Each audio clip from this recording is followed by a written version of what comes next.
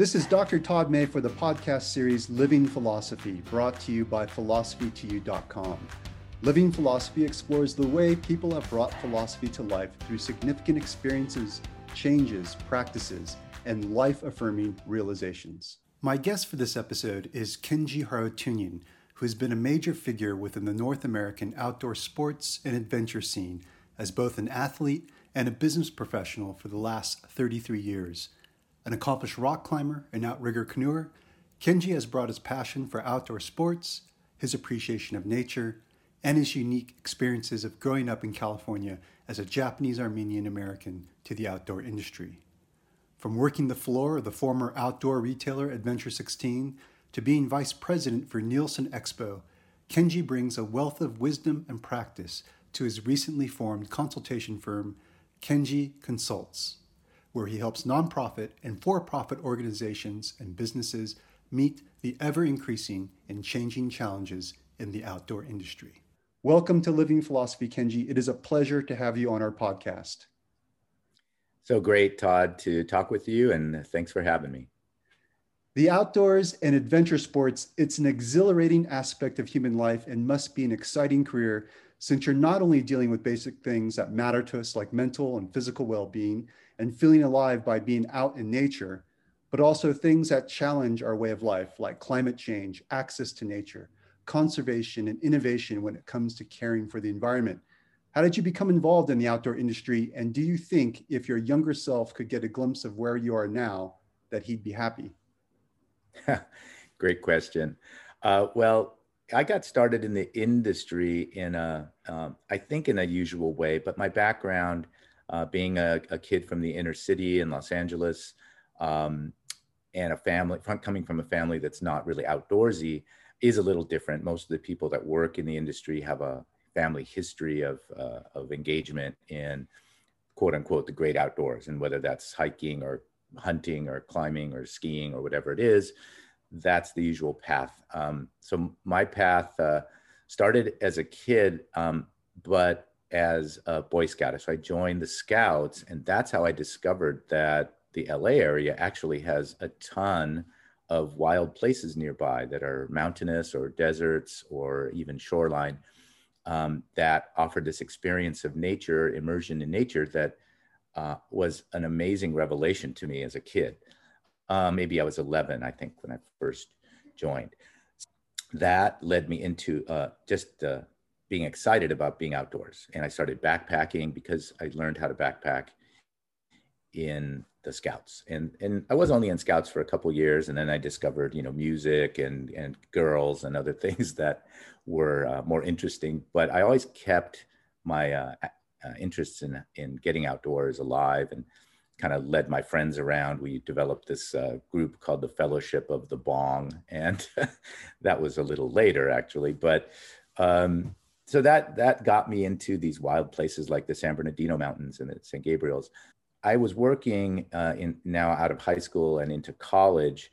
I was working in the grocery business, which I have some family background in that, and I got a job in there. And it was a union gig. It was part-time, so I could go to school, pay my tuition, pay my rent, and still have a little bit left over to eat and do what I needed to do. Then I got laid off in the grocery business. Even I was there for 7 years, but I was the low person on the totem pole with regards to seniority. And so they were doing whatever they were doing. And so I had some time, and I went into the backpacking shop called Adventure 16 to supply up for a trip since I had a little extra time.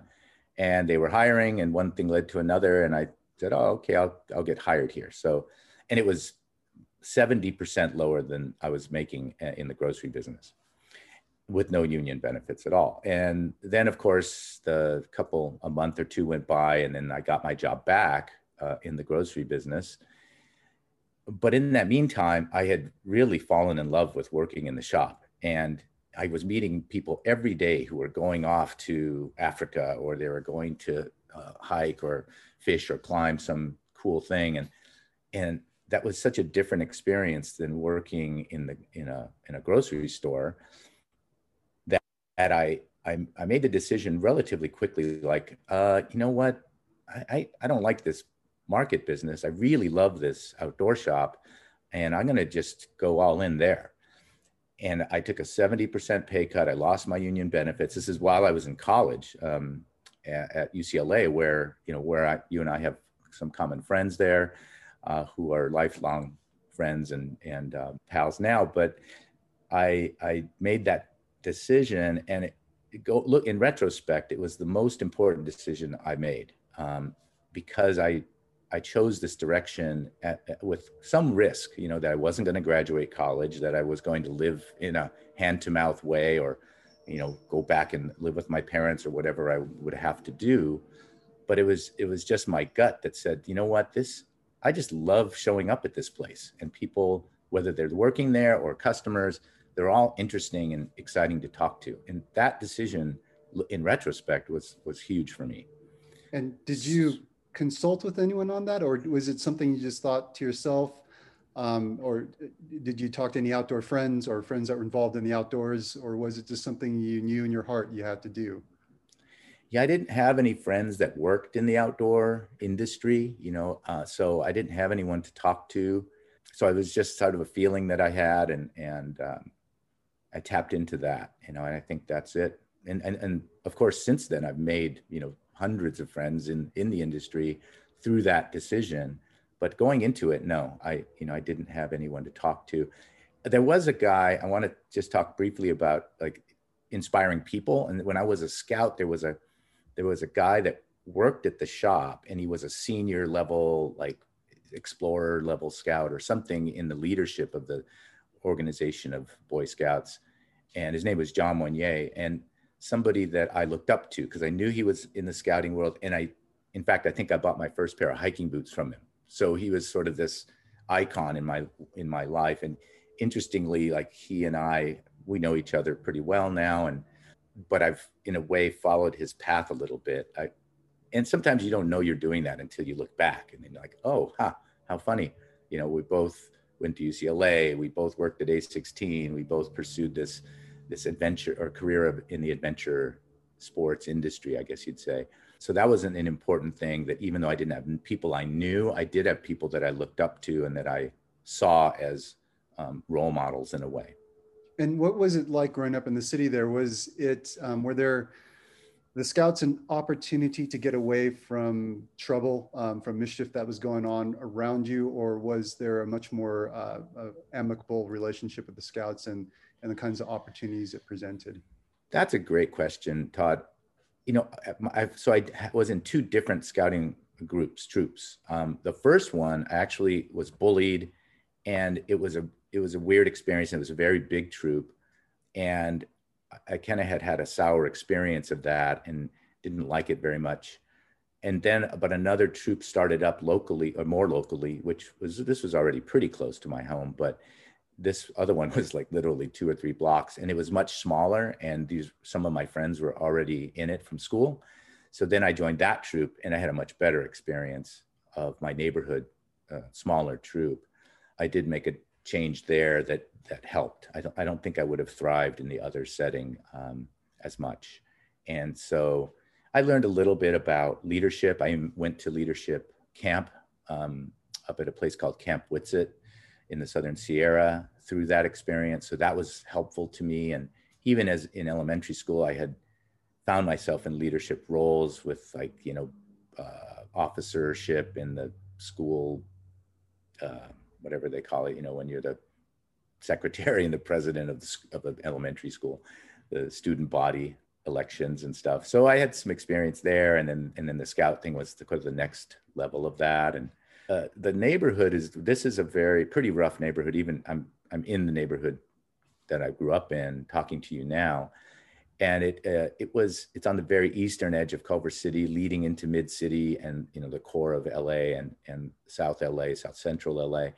So it's a marginal neighborhood, I guess. So there was interactions with gang members and all around me, including, like, my next door neighbor, was a gang member. And so it was always a little edgy. And, of the kids that I were in my neighborhood, kind of 3 of us went off and went to college and got degrees and kept going. Many did not. Many ended up more caught up in this thing. And back to your question, the outdoors to me represented this this ability to get out of this environment, get into a place that was beautiful and exciting and adventurous and natural, and then look back and realize this, that I'm not actually part of the city. I am separate from that. I am myself.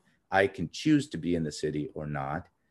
And when I come back to it, especially after sort of multiple days out, I learned to appreciate things that I just took for granted. Sidewalks, for example, or hot running water, or things that I just sort of, mindlessly used in the urban landscape. But by getting away from it, I learned how to have perspective and appreciation for things that were more mundane. So that's a good question, though. And is that, one can easily imagine that someone in your line of profession would have moved to Salt Lake City or Denver or Bishop, California. So it sounds like being part of the outdoors had led you to reappreciate Culver City, Southern California, urban landscape. Is that right? Do you feel somehow some meaningful attachment to your roots, as it were, or is it something that you haven't reflected upon in too much detail? Here's the thing, I have a reputation. I built a career, I would say, successfully in the outdoor industry, but I also have other interests, like in music and with musicians as a performer. And I see myself as a creature of the city. So thinking about moving to mountain towns or places where the culture of the outdoors is embedded, in that community. I feel like, first of all, Los Angeles and Southern California is highly underrated for its offerings.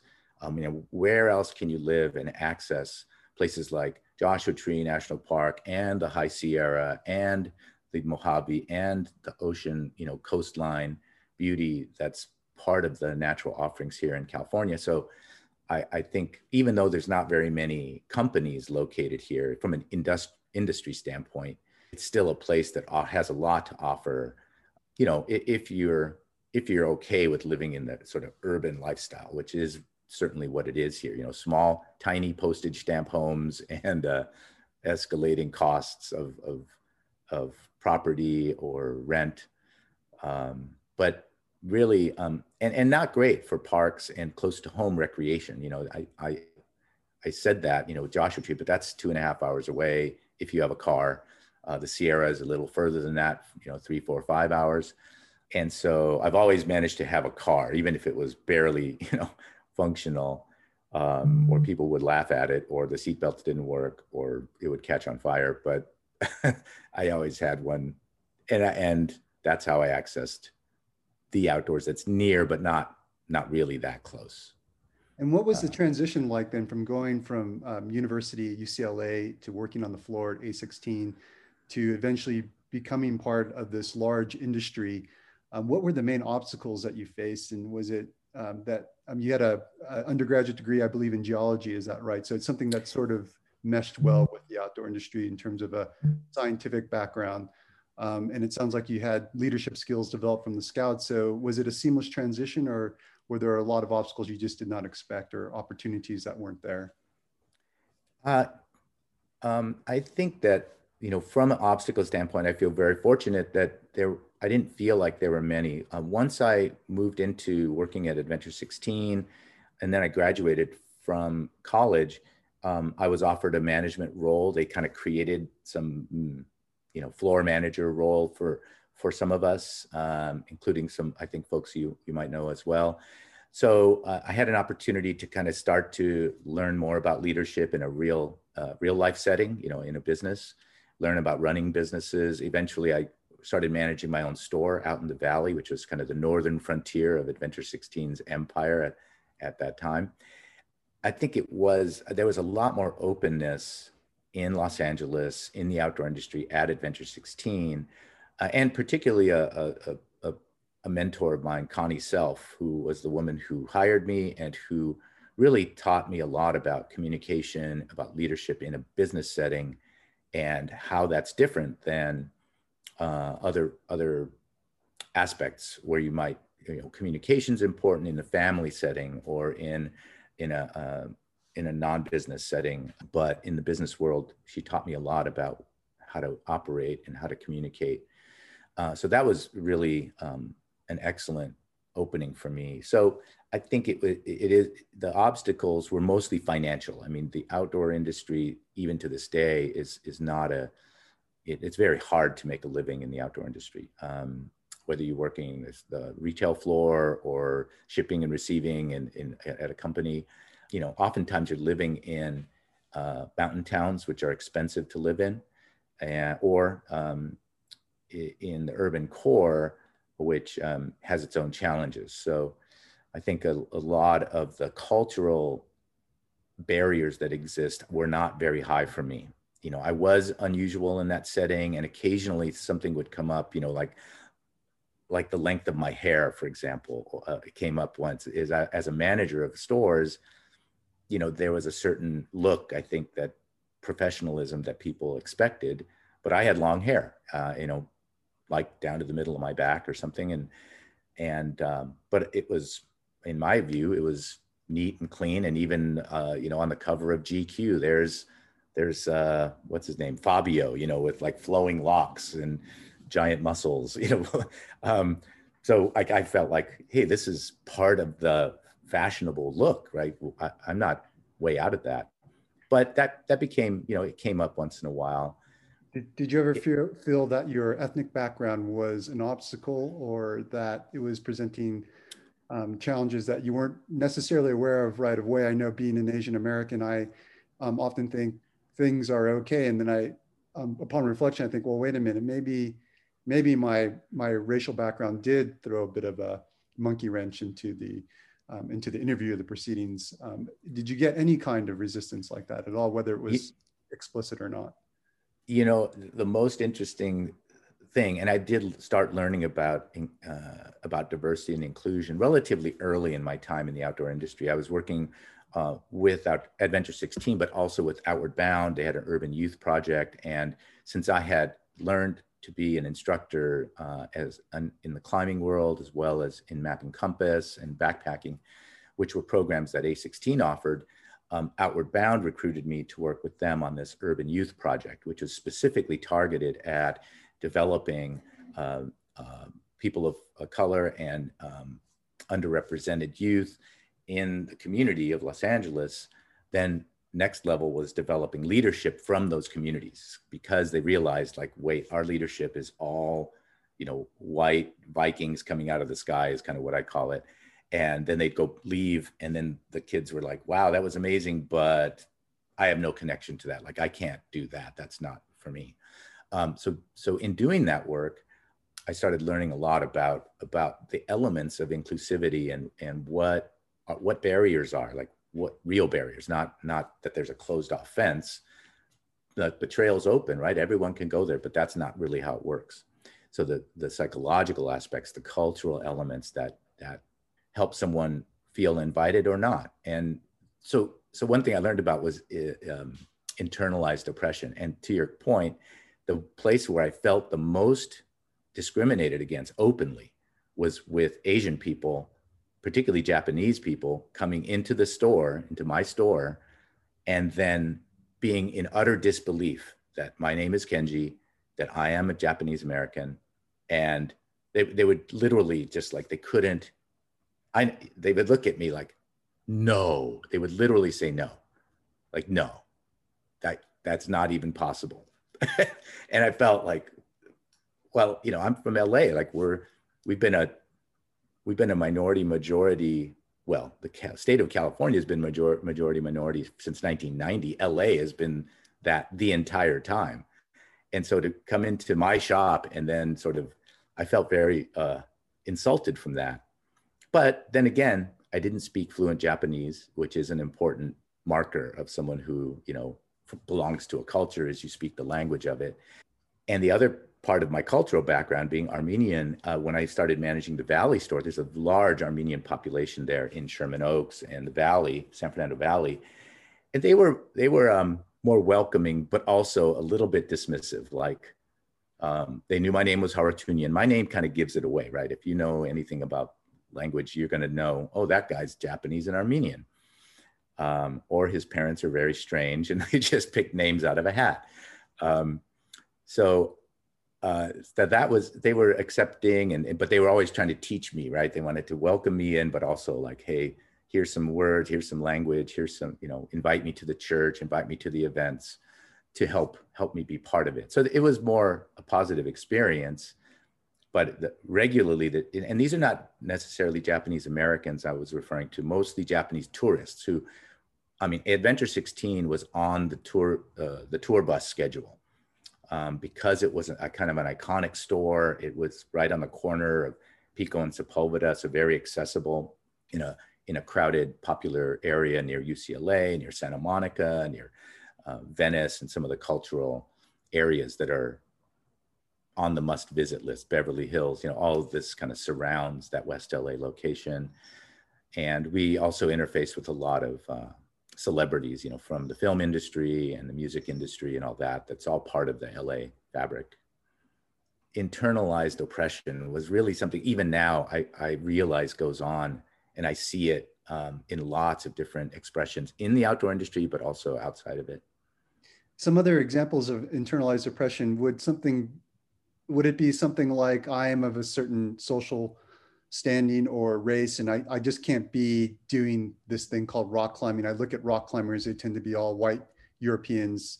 There's a diversity of gender nowadays, which is great compared to the 80s when things were just starting to diversify. Is that an example of internal oppression, or is it more extensive than that?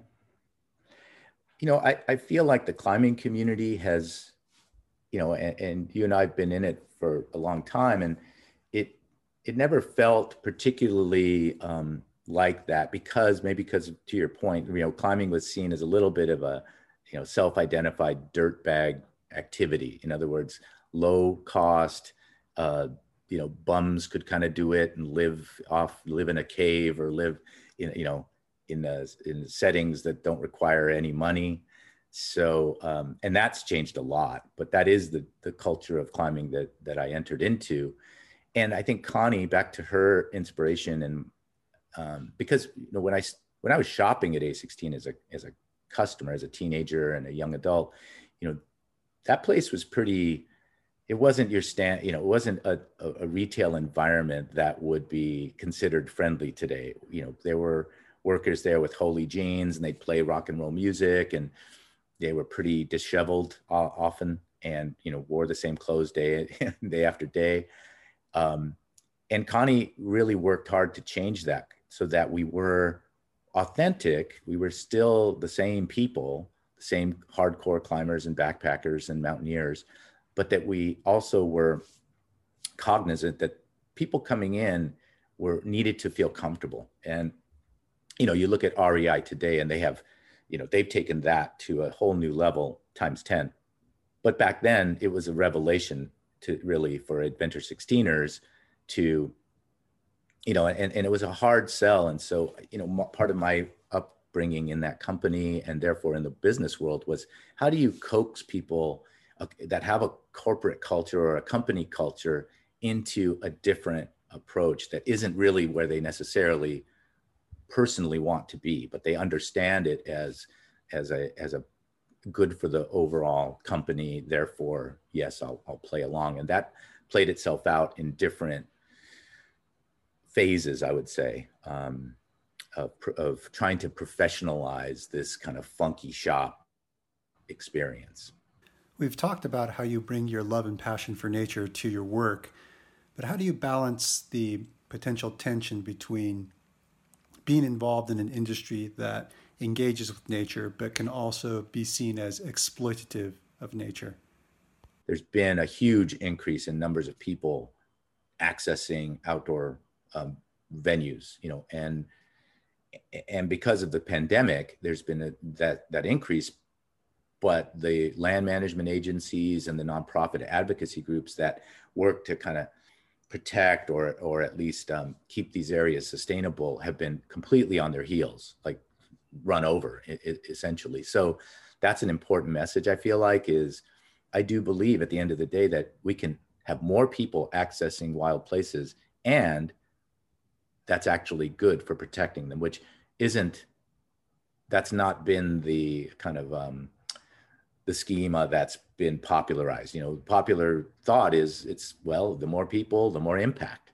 And so we have to limit it. And there's this phrase that I am especially not happy with, and that's, you know, loving our wilderness to death, or loving our wild places to death. And it's like, it doesn't have to be like that. We can, in fact, the more love we have for these places, the more value they'll have, and the more we'll protect them. But we can't do that as just the sort of relatively small environmental community that's mostly all white and wealthy.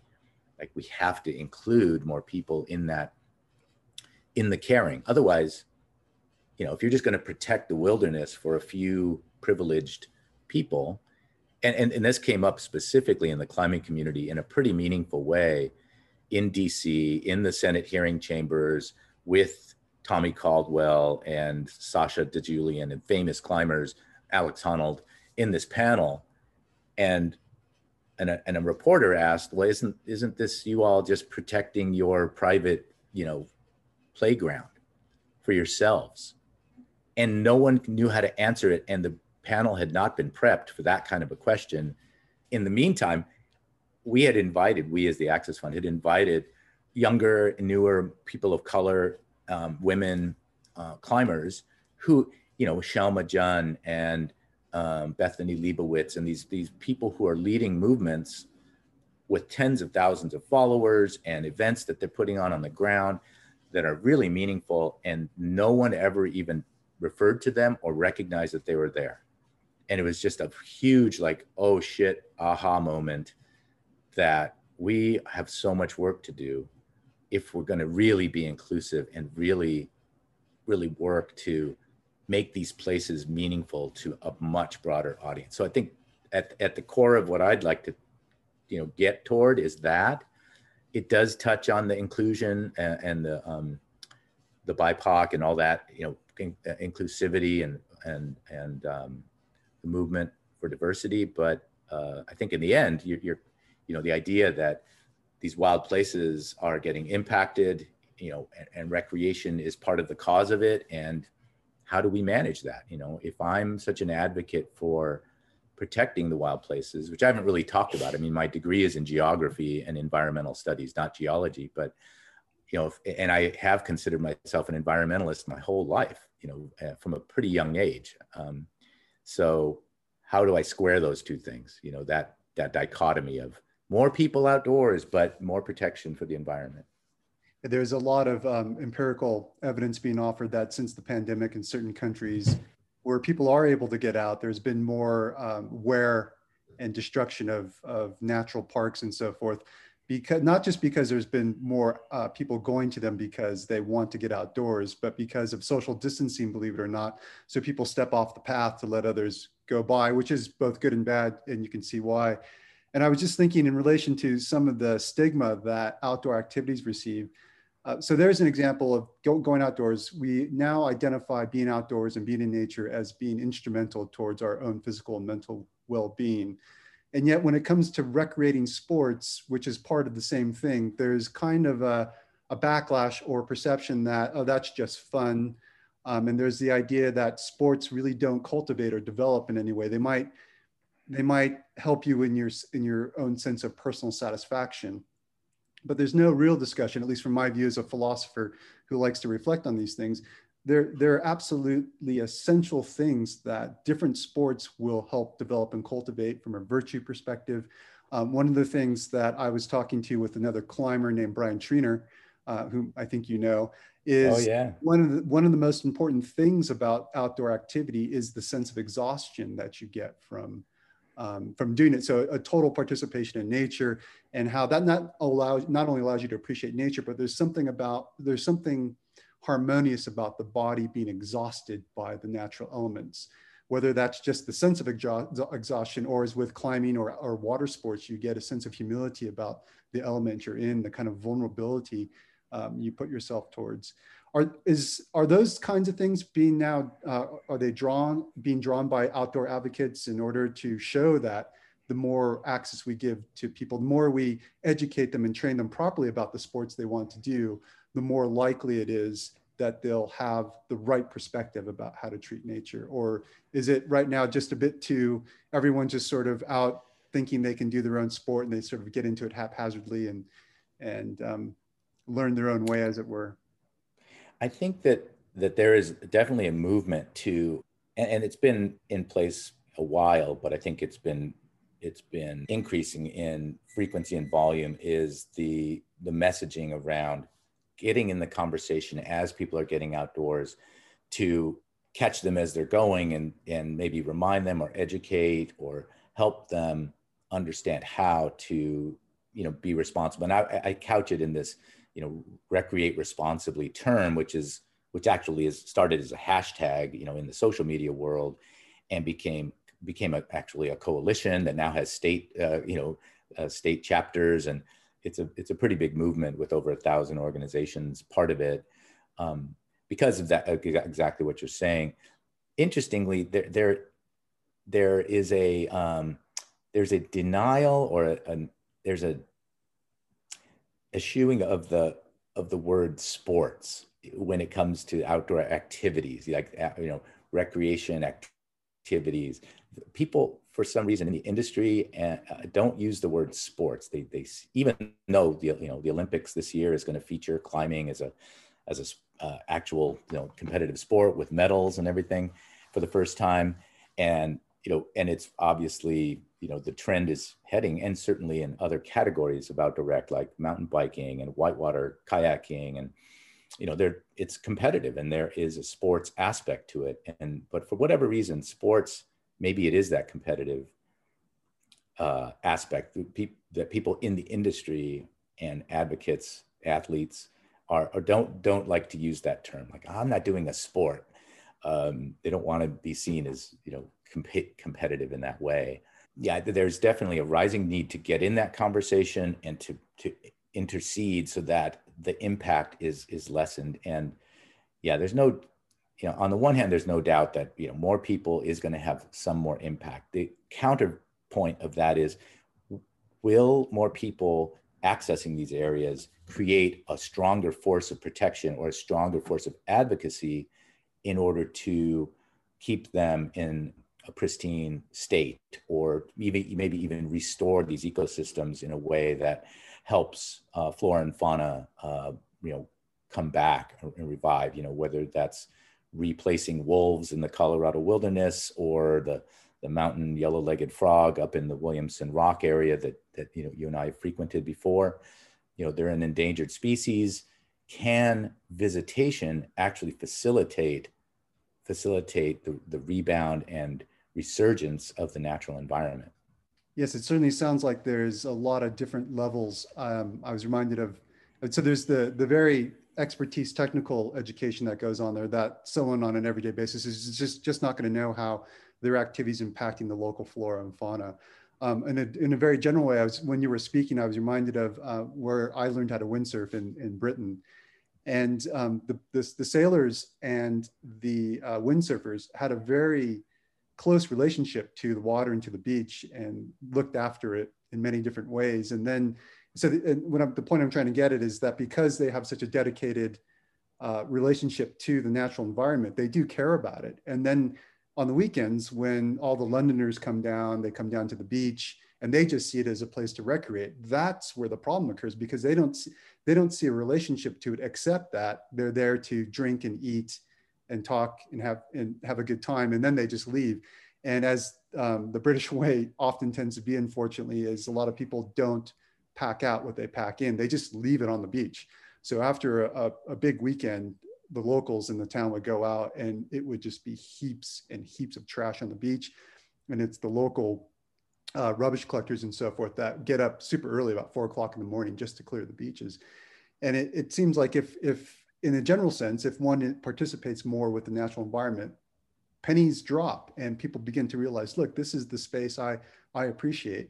And I think that provides an excellent foundation then for the more technical things you're talking about, where you can have experts come in and say, now, here's what using chalk in this environment, if you're a climber, or here's what happens when, here's the effect of neoprene on the environment, the wetsuits you use, which are notoriously bad and can't be recycled really. But it seems like there's a great opportunity to change the way in which we think about our participation with nature. And it sounds like you're doing a lot, your consultation firm's doing a lot of work in that area. Is that where your main drive is right now, or are there a lot of other things going on for you right now? Yeah, I want to speak to that just as a personal experience I had recently, because I think it's challenging to have that interface in the wild place with the person. Maybe they have their dog off a leash and they're like, why are you talking to me about my dog off a leash? Like, we're out in the wild, like, and so it takes a little bit of training and effort to understand how to approach that kind of situation. So I'll just put that on the side for a second. In my business, I focus very much on the equity and access challenge. So it's a little further. I don't know if it's upstream or whatever, but it is trying to make sure that first of all we have equity, because I think if we have that, then we can have these more open conversations that are inclusive. People feel welcome to the table, and their opinions are valued, and their ideas and their community connections can also be put in play to activate whatever initiative it is, Recreate Responsibly, or the Gym to Crag, conversation, which is a big one in the climbing world, where a lot of gym climbers, where you go in and there's a washroom and bathrooms and well managed, very secure top ropes, and everything's handled as far as objective hazards go and environmental impact, because you're in a building. Well, when you take that experience and during a pandemic, now you can't go to the gym. Well, there's the sport climbing area out in the desert, or up in, the Riverside Quarry or whatever. You go there. Well, guess what? There's no bathrooms. There's an approach trail. You may or may not know. There's hazards along that path, natural and artificial. It's a whole different kind of experience, even if it is a sport climbing area that's relatively similar to the gym experience once you get to the crag. So getting into that conversation in a way that people can accept and not feel belittled or talked down to, condescended, that these are not that easy to do. So it takes some training, and it takes some thought and leadership to put in place. So that's kind of where we are, I think, as a community. The pandemic has put a real emphasis on this need for interceding while we have this much bigger group heading out into these nearby wild places. And then there's another phenomenon too, which is social media, has created a huge awareness increase in I think it's combined with it's social media combined with the desire for people to have experiences. I think there's for a long time during my upbringing, it was really about having these virtual experiences and gaming and, all these cool things you could do now online. The fact that there is an online, is fascinating to people. And it's really a rich experience. I used to see it as a little bit like the enemy, like, oh, let's put down your gaming and let's go outdoors instead. And I don't see it that way anymore. I feel like, gaming is here to stay. It is an amazing experience, being with your friends from all around the world, slaying dragons in a virtual environment, and creating any character you want with any characteristics. You can be, all these different people or beings. So it's I get it. It's fascinating. Like, it's a little bit more mundane in some ways to, drive to a crag and hike in and tie in and go climbing. But people have really kind of rebounded from that and really wanted to have experiences. It's actually documented in this book called The Experience Economy. And so organizations that facilitate outdoor adventure, for example, whitewater rafting or climbing guides, back in the day when Joshua Tree first became a national park, there was maybe 5 organizations that were permitted to teach climbing in the park. Now there's over 30. And that's just a sign of the times that people are jonesing for getting some real adventure. To your point and your conversation with Brian, that excitement and that exaltation that comes from being exhausted and really trying hard, right? It's all about trying hard in the wild places and feeling the challenge of the wild earth under your fingernails or under your toes and in your body. There is something about that it's hard to describe, but it is what fuels the interest in climbing worldwide and other sports activities that we've been involved in. How social media might problematize things for the outdoor industry. And you gave some examples, but I was thinking of, especially with windsurfing, but it can be any sport. You go on Facebook and you will get a remarkable footage, professional or amateur, of people doing insane things. And of course, this is all edited. And so it gives the impression that if you become an outdoor adventurer in this sport or an athlete or whatever, an outdoor activity, you're going to have this kind of experience. And of course, that's not how it goes, particularly with something like windsurfing. You spend most of your time wiping out and pulling yourself out from under the sail and these kinds of things. And I think a parallel to that is that when people aren't looking for meaning to life, as my friend used to say, they're looking for an experience of being alive. And it seems like social media is the way to give evidence to people that they're doing this, to the selfie while they're doing things, or here I am out in the outdoors or in the snow. And maybe a cynical thought is people don't really want to have that kind of experience of the outdoors that we were talking about, or the even more cynical thought is maybe they're not actually capable of having that kind of experience because it's not because they're physically incapacitated or mentally incapacitated. It's cognitively, they're just not aware of the differences that arise when you're outside in nature. That's not my view. That's just sort of the ultra cynical thought I can see being put out there. But is that something, or anything of that sort, something you encounter in doing your work? Yes, I think so. And I have done work with the Climbing Wall Association and other trade associations that operate as a leadership organization for the industry. And so part of that is certainly trying to assure that the industry has standards, that it has professionalism, and that it recognizes where the trend lines are. And what's unique about the climbing experience, to your point, is that climbing now the activity has portals in the urban core all over the country, hundreds and over 700 gyms now. I have a project, one of my clients, I have to do some work with the gyms in Southern California. There's 46 gyms in Southern California. I mean, from Ventura down. That's only just Ventura down. So I think, that number was more like 3 for most of my climbing career. And only in the past 7 or 8 years has it just exploded. So now there is this core of climbers that are coming up in the urban environment. They work, they have degrees, they're students, but they can afford a gym membership that's not cheap. And they're learning to be climbers. So they're learning the skills of climbing, but in a protected environment that has all the objective hazards, almost all of them completely removed.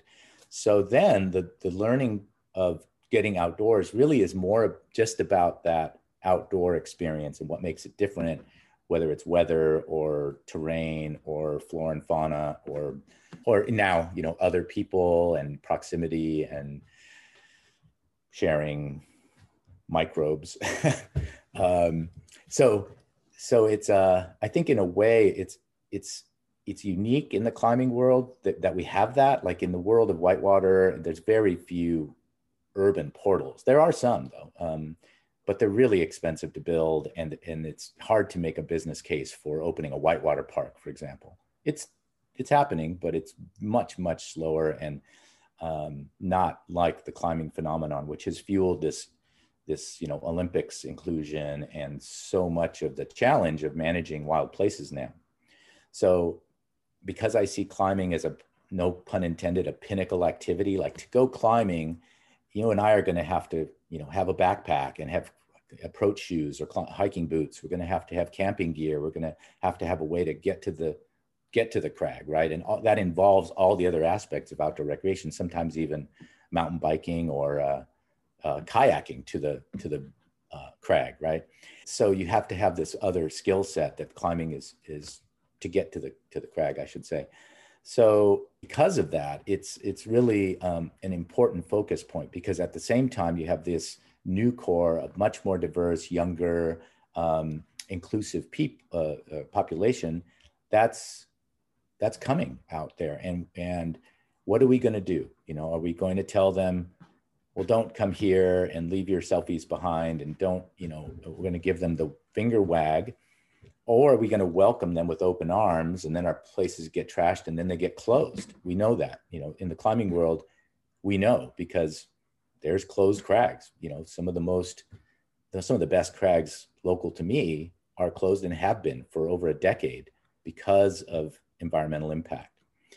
So it's a big risk for us not to take action and not take this sort of laissez-faire approach. But no, we have to activate our troops, the people who can get in this conversation and help to, you know, educate people that may or may not want to be educated. And how do you do that? How do you intervene and help them see the way forward, so that other people can continue to enjoy it? You know, their kids, my kids, and our grandchildren, thinking about the future, and collaboration with land management agencies, which historically have not had any incentive to be friendly to recreationists, or, you know, outdoorists, we'll call them.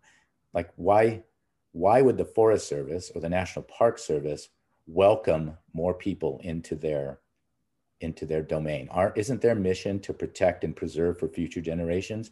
There's nothing in their mission that says, oh, and make sure that people have an amazing time and more people can access it.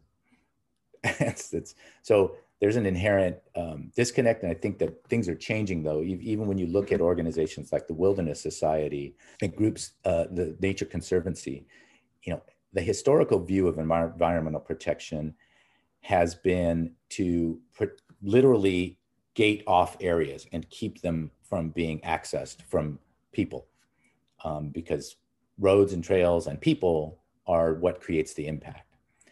And so that there's a changing view around that, well, if that's, you know, you play that story out to its end, what happens is that land becomes valueless. It becomes, like, for an example, this Williamson Rock that I'm talking about, that I think you and I have climbed at multiple times, it's been closed for so long that climbers now, growing up in the age of the climbing gym, have no idea that it exists. I once asked, fairly recently, maybe 3 years ago, I was in a meeting at an REI with a gathering of climbers from the community, and including, I think Tommy was there and some other famous climbers. And I asked the question, how many people know about where Williamson Rock is? Literally like 3 people out of 30 raised their hands. I was stunned, because I consider that to be one of the premier sport climbing areas in the area, but they had never been able to climb there. It's not a place to them. So what happens is places just fall off the radar, they get ignored, and at some point, some other interest, mining or foresting or damming to create energy or whatever it is a preferable access. You know, it's a preferable solution, because you know, there's nobody else that cares about it. So I think that's the peril of our age right now, that without recreation and engagement of people in these wild places, we lose them to other interests that, you know, I think there are examples in California, but all over the world, of places that have just fallen off the radar, lost value, and therefore easily accessed by other interests that then make it hard to or impossible to recreate there. It sounds like the outdoor industry has this cultural memory. Each sport might have its own cultural memory. It seems like when I was climbing, that the stories and the traditions, whether you got along with the people or not, were very much alive. And so there was an awareness of this. And it sounds like with the case of Williamson Rock that you mentioned, I don't know what the cause might be. Maybe it's social media or just the way things have changed without any specific cause or reason. But it just seems like there's a lack of that layer of cultural memory that used to be, I guess maybe I took it for granted in the sports I would do. You'd always feel like you're participating in something. I was trying to avoid this phrase the whole podcast. I'm gonna have to use it. It came to mind when you said that a lot of people in the outdoor industry don't like to refer to what they do as sports because it's a way of life kind of thing. But so maybe if the activity or the sport is seen as a way of life, there is more of a commitment to understanding what a certain area is, why people go there, all these kinds. I'm thinking of all these different instances, both from climbing and from windsurfing. So is that, you mentioned that's a challenge. Is that something that you've seen progress over the years? You've been a professional in the outdoor industry, or is it something that's peculiar to this particular moment? No, I think I have seen it progress. And I think that there are organizations like the Access Fund, whom I've served on the board of for 9 years, have just turned off, that have really understood this and formed up strategy and solutions for that. You can invest in places and create an infrastructure that is more durable. For example, that, in the case of Williamson, the reasons of closure had to do with a lack of infrastructure. There wasn't even a trail, right? I mean, you just sort of bombed down the ski slope and there you were. And then were there any bathrooms? No. Was there a parking lot? No. Was there a trail? No. And so when you have a lack of infrastructure, it's going to create more damage. And so, I'm an avid climber. I love the sport.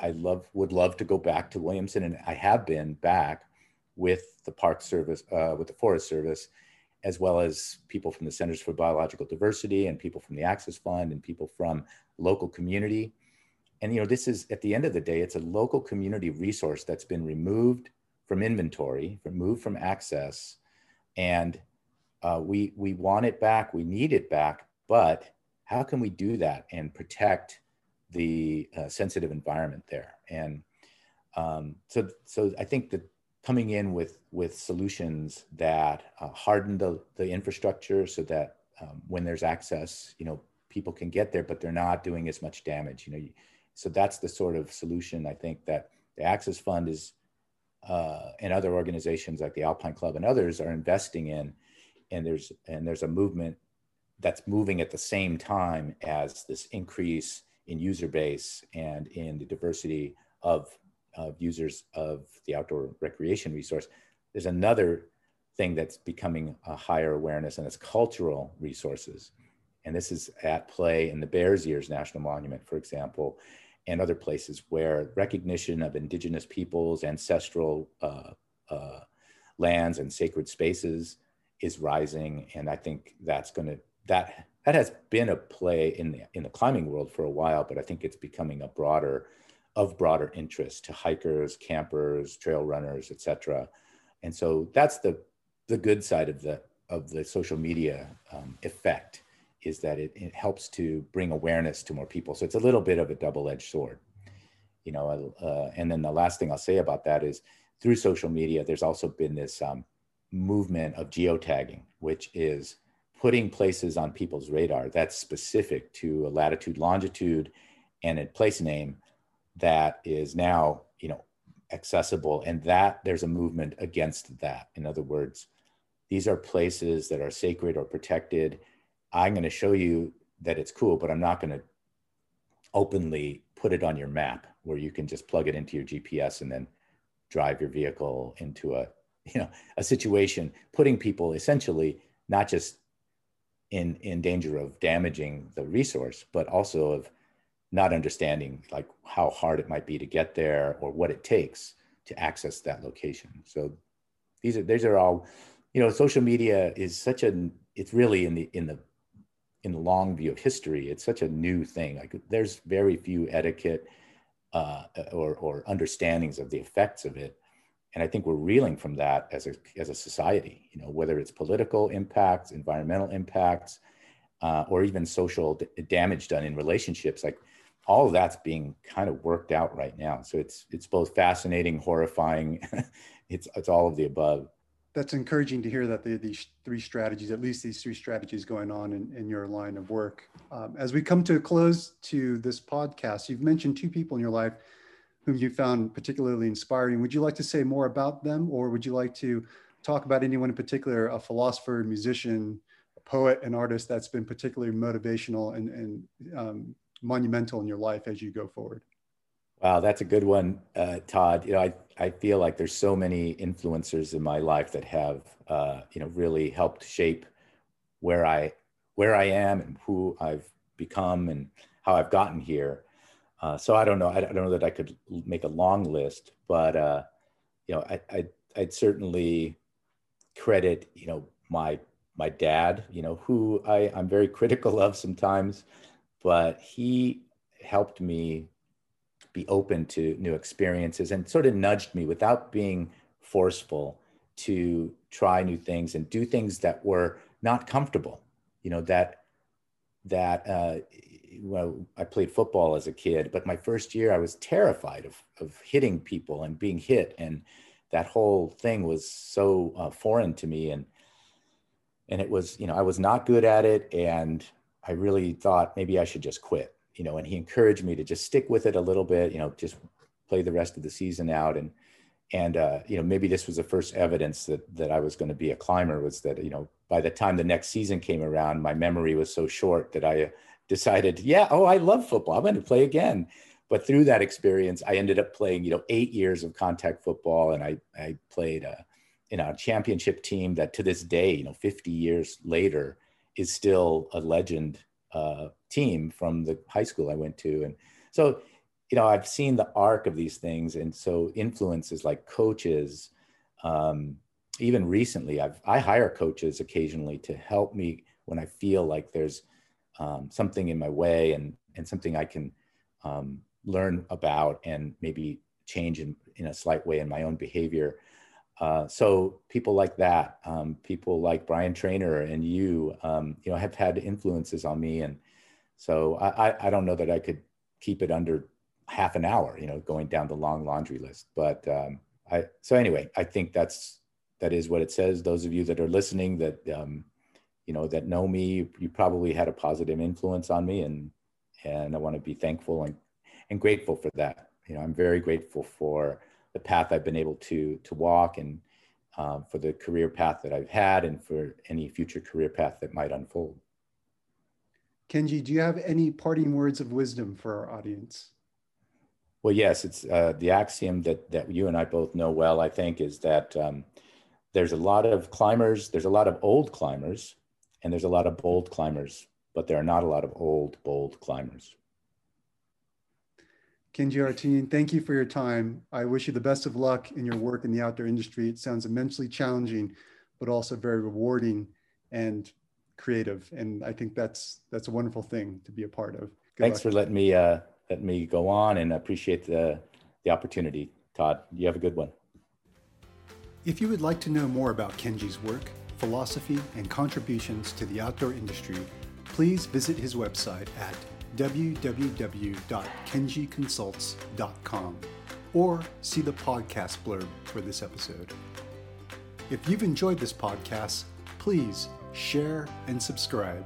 My name is Dr. Todd May.